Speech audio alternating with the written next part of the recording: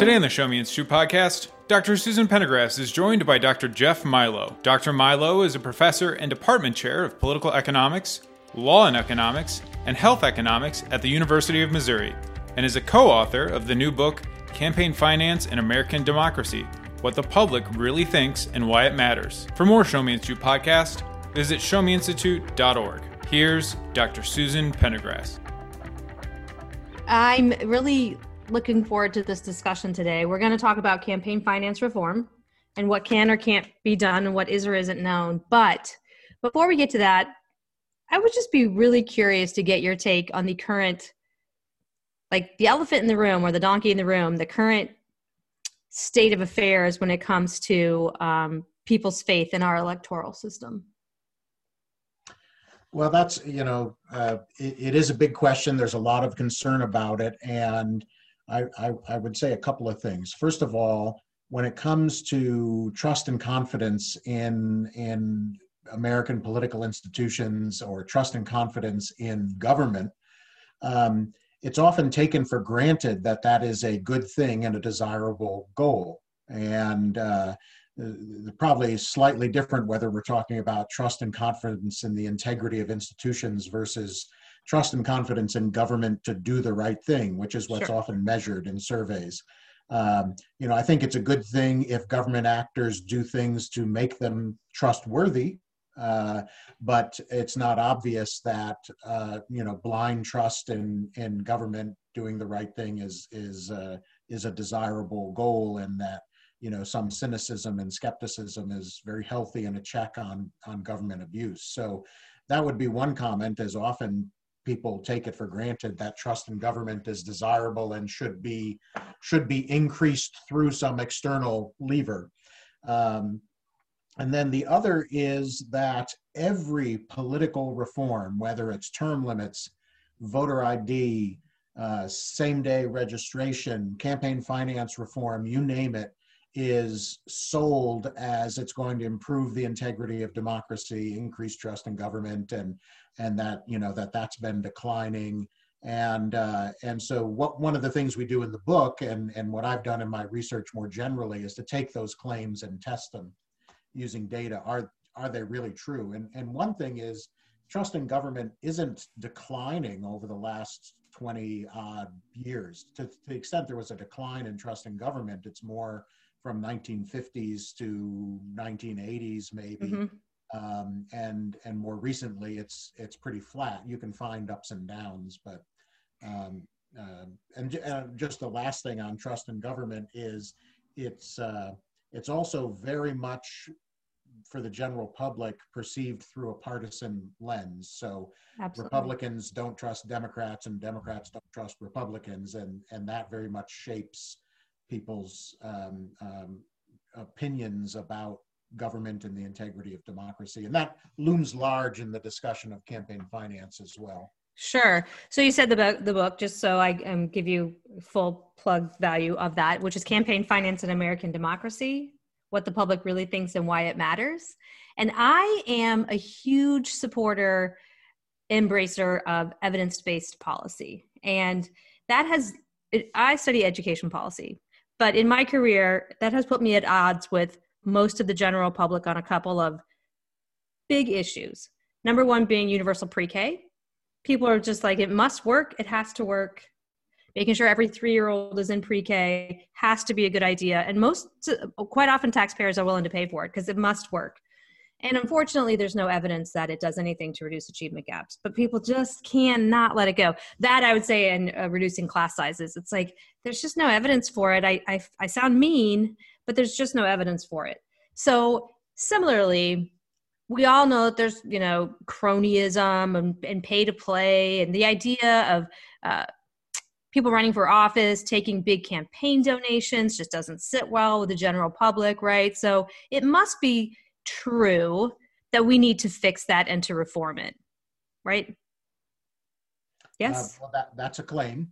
That's a claim. So refute that claim for me.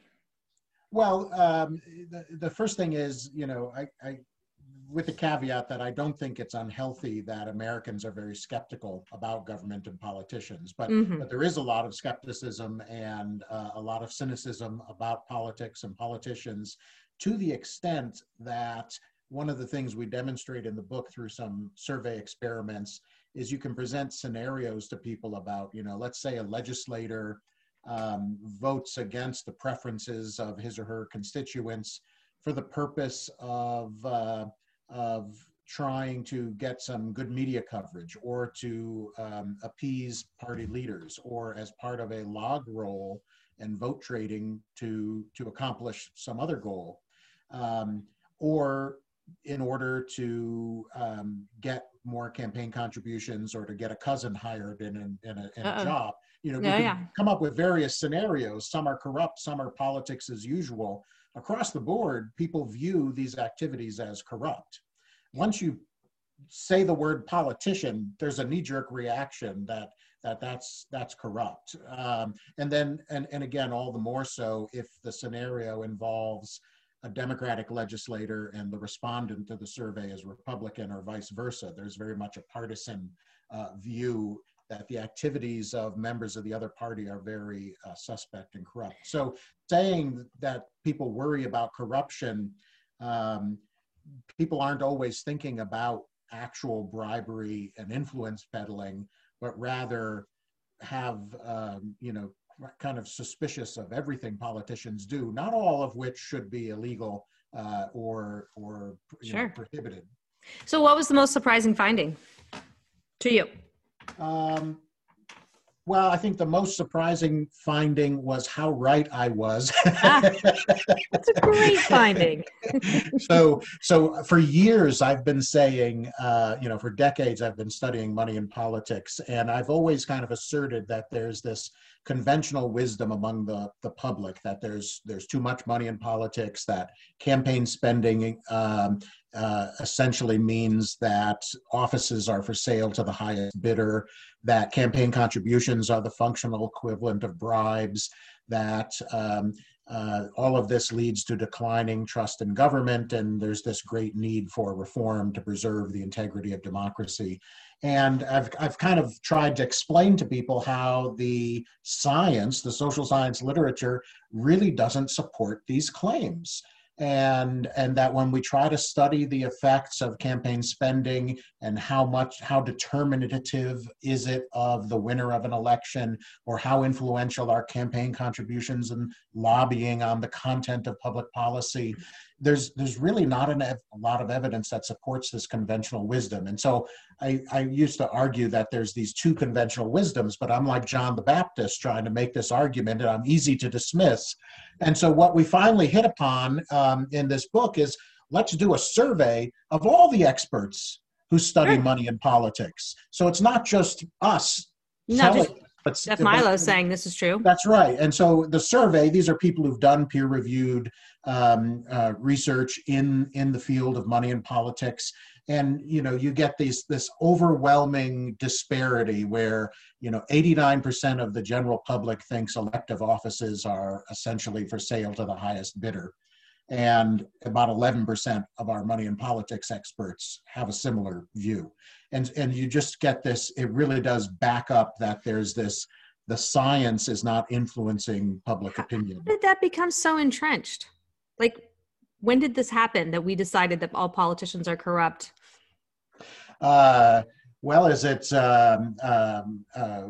Will Rogers, or I think the American pastime is right. Politicians as corrupt, from Mark Twain and earlier, and I do think that there's some healthy skepticism there, but it's also with the passage of the federal campaign finance acts in the 70s, you're getting disclosure of contributors, a lot of disclosure of the amounts of money, and these things plus are often names, addresses, like they can track. That's right. Names and addresses, and the ability to kind of look under the light post and say, political action committees from oil and gas industries gave Senator so-and-so $50,000 over 20 years, and Senator so-and-so voted this way. It just creates information that's easy to make those kinds of arguments, even though when you poke at them, more carefully, you don't find causal relationships of that sort. Instead, what you find are, there are interests that are aligned with either party, and they're supporting like-minded representatives. Yeah, we talk about it in Missouri that we have a lot of, I'm sure politicians like to give out tax credits. Like it's a thing that they can pass out to developers, then developers give money to the politicians. To me, I've always thought of that as like a water is wet kind of thing. Like, of course, the developers are going to give money to the political campaigns. And of course, there's going to be an expectation of, tit for tat. But I guess what you're saying is that that's not true. Well, it's not that there aren't instances of corruption. We can point to convictions of elected officials, but this isn't Bolivia or Brazil. The levels of corruption here are nothing like they are in other countries, and we also have to distinguish what do we mean by corruption. So, legally, the Supreme Court has been pretty consistent in saying corruption is quid pro quo exchanges of money or things of value for personal favors. So things like bribery and influence peddling. Rod Blagojevich comes to mind, maybe. There you go. He tried his best. So, but not that a politician is supported by a union because that politician consistently supports the kinds of policies that a union likes. That's politics. Yeah, that's right. And that's not corrupt. So that kind of what sometimes people call influence or undue influence. And I have to say, studying this topic for at least 30 years, I've never heard anyone define due influence. Due influence, yeah, just the right amount. What do you think then was the impact of the major campaign finance reforms we've had recently, like Citizens United? Like, has it helped or hurt or had no impact? Well, Citizens United has had some effects on American politics. Could you just give a couple sentences on what Citizens United is? Sure. Better you than me. Unfortunately, every legal question gets complicated fast. But so individuals can give contributions directly to candidates. Let's call those contributions. And those contributions are limited by law in most jurisdictions. I'll speak mostly of the federal case. In Missouri, it used to be that anyone could give any amount, but since that's been limited. Corporations and unions cannot give money directly to federal candidates. Now, there's another class of political activity known as independent expenditures. And the Supreme Court has said that independent expenditures don't raise the specter of a quid pro quo exchange because they're done independently. So if I, as an individual, instead of giving money to a politician, which raises concerns about a quid pro quo exchange, instead run my own independent ad that says, vote for Joe Smith, he's a nice guy, that is not considered corrupting. And so it was always the case since 1976 when the federal campaign acts were passed that individuals could engage in independent expenditures. Citizens United extended that to corporations and unions, and the logic was that the government may prohibit corporate and union contributions directly to candidates because of concerns about corruption and the appearance of corruption.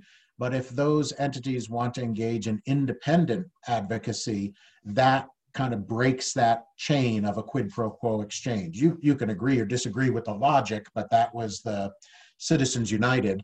And one of the reasons the court takes what some people might view as a narrow or constrained view of what corruption is because you don't want gray areas in the law when you're talking about fundamental liberties. So if you have free speech and association, you need to know what's legal or not, and it needs to be obvious. And so when you're giving money to a candidate, okay, that's going to be regulated. If you're just talking about politics and advocating, then that's not going to be regulated in the same way. So Citizens United opened that door.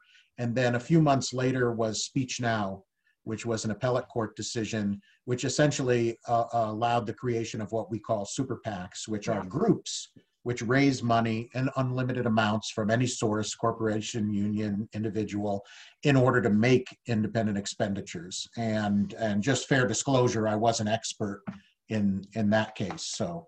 Oh, okay. So now that we've got these two cases, and businesses can do their own independent expenditures, and groups can get together and have super PACs, the logic would say our electoral system has become more corrupt.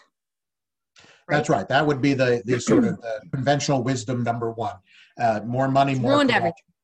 Everything. And, so the first thing to notice, while Citizens United has changed the political landscape, it really isn't the case that corporations or even unions are primarily the ones engaged in independent expenditures. It's mostly ideological groups getting support from often wealthy individuals, but also many small contributors as well, maybe some corporations and unions.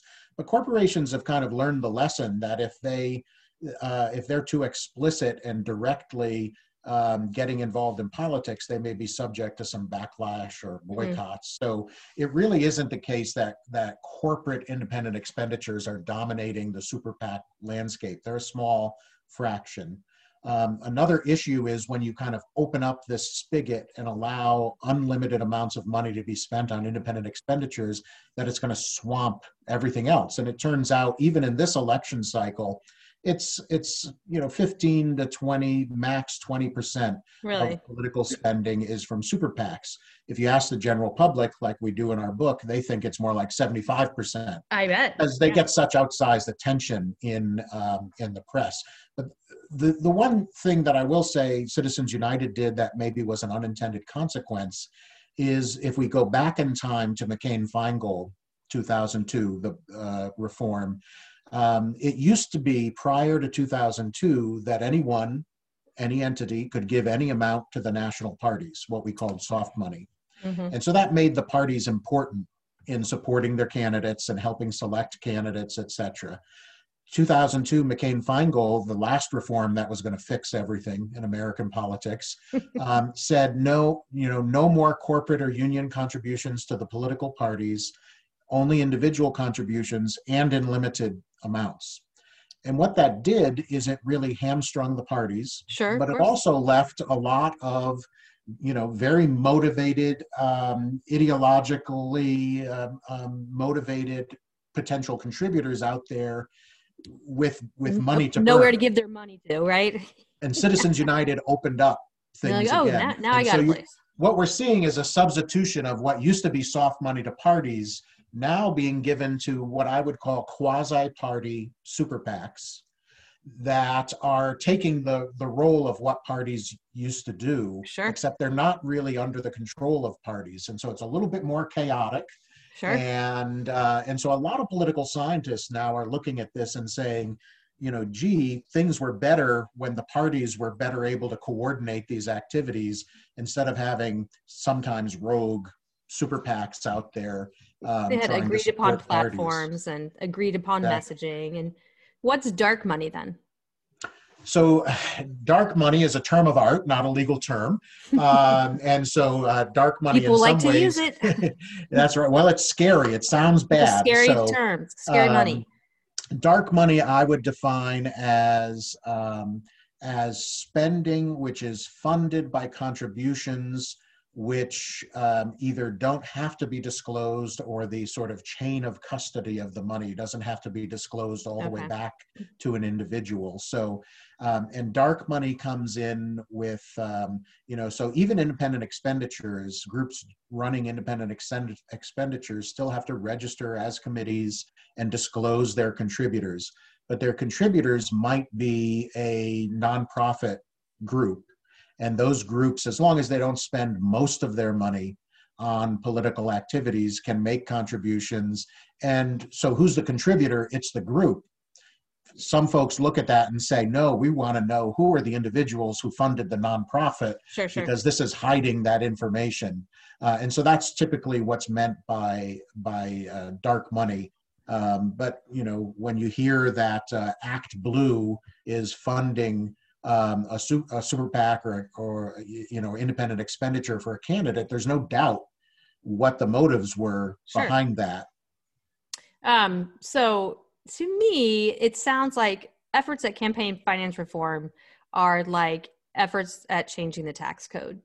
The minute the change happens, the people will find a way to continue doing basically the same activity they were doing before, but just in a different way, right? It's not like it buries the behavior. So campaign finance reform, so that's why simplify the tax code to me, but I feel like campaign finance reform is sort of on the same path where we're going to fix this. And then, we've realized that caused another problem. So we're going to have to fix that.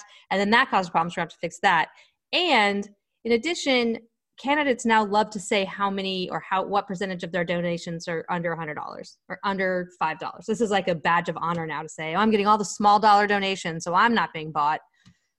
Is that where it's heading? More reform? So, a couple of points there. The one about sort of what's sometimes called the hydraulic theory of money in politics.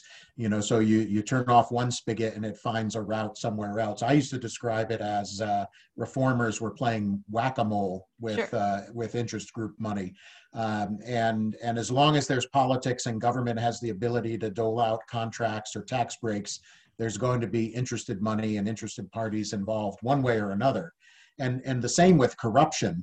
Campaign finance laws are aimed at, a particular kind of corruption. But when we look at modern corruption scandals, we're not talking about a bag of money delivered to a legislator in order to sneak something into a bill. We're talking about hiring somebody's son to be the director of a corporation, and the amounts of money dwarf anything that's don't a compute legal quite well with what they bring to the table.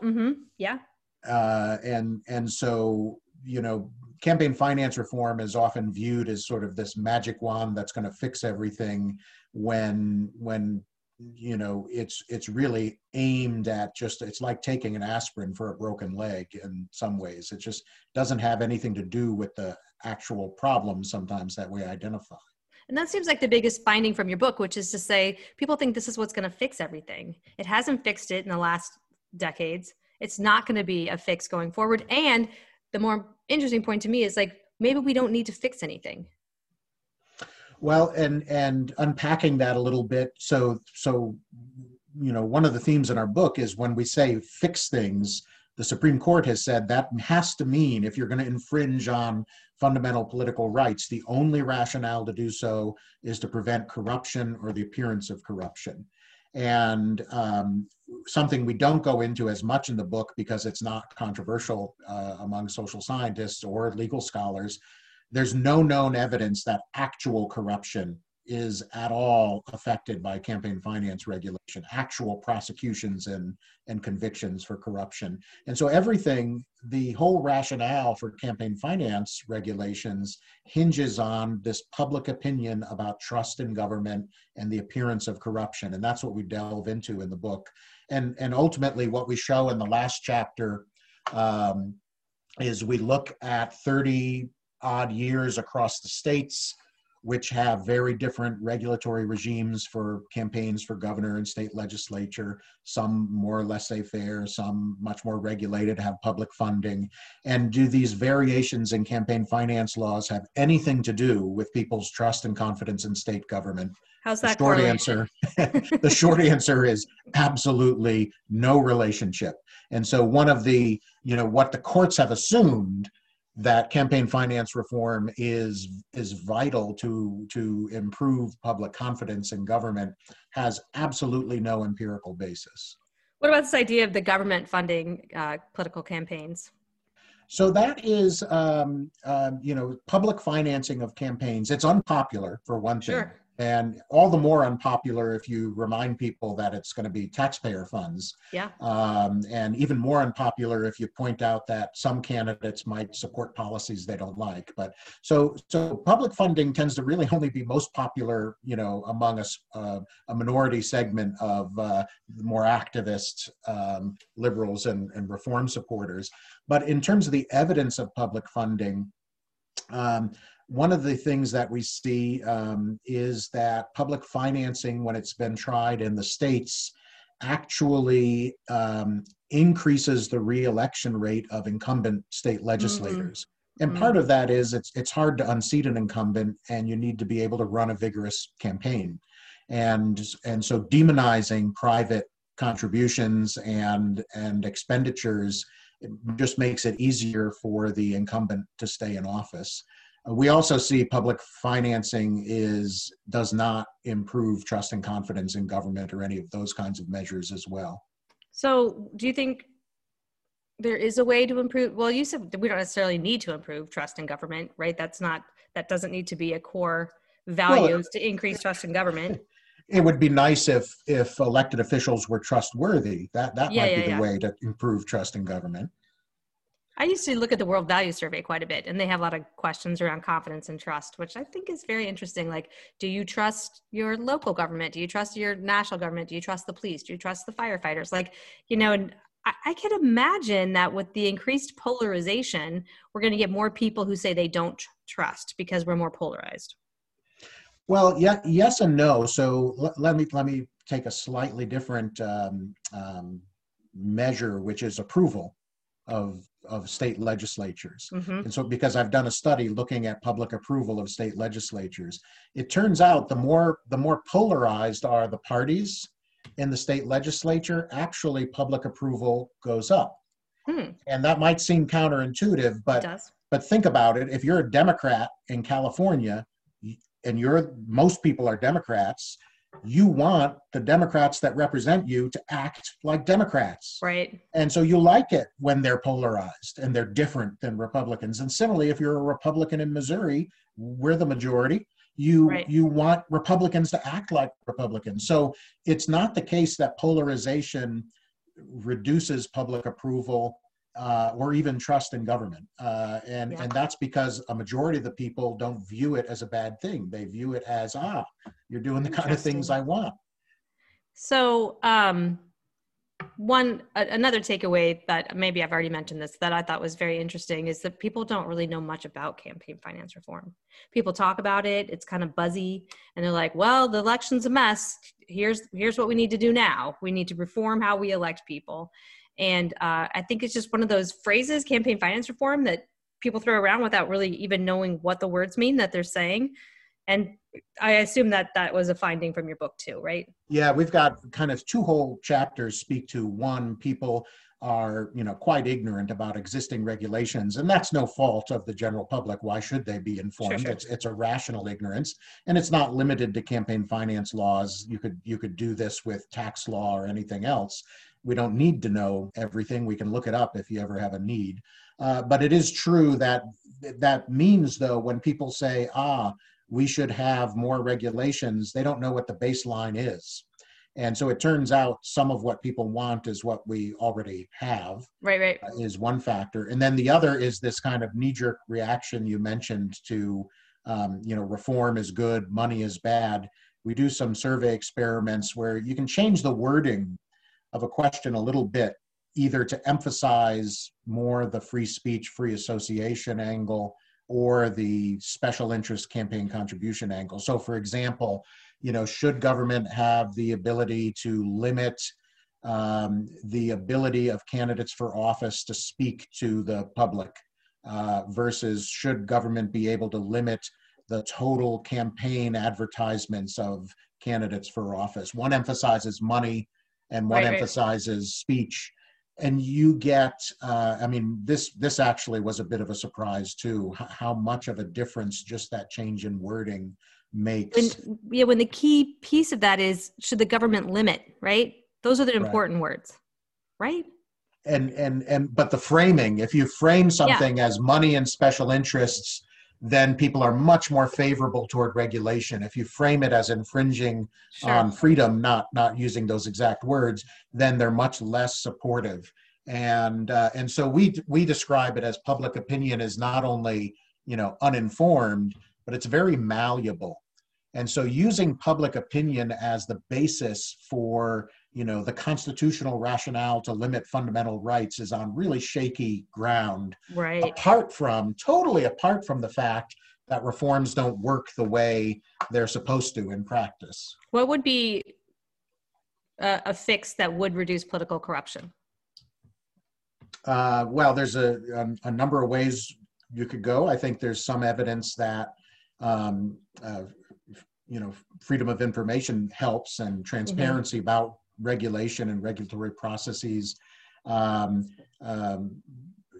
that democracy and political competition, for one thing. We're not a kleptocracy. Right. That helps.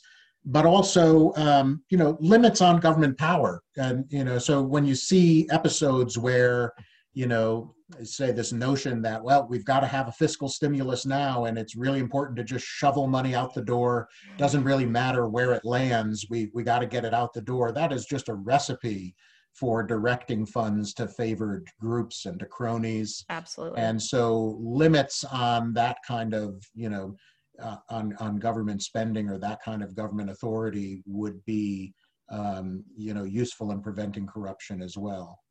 So your book comes out at such a timely moment, like in the middle of a big election mess. It is.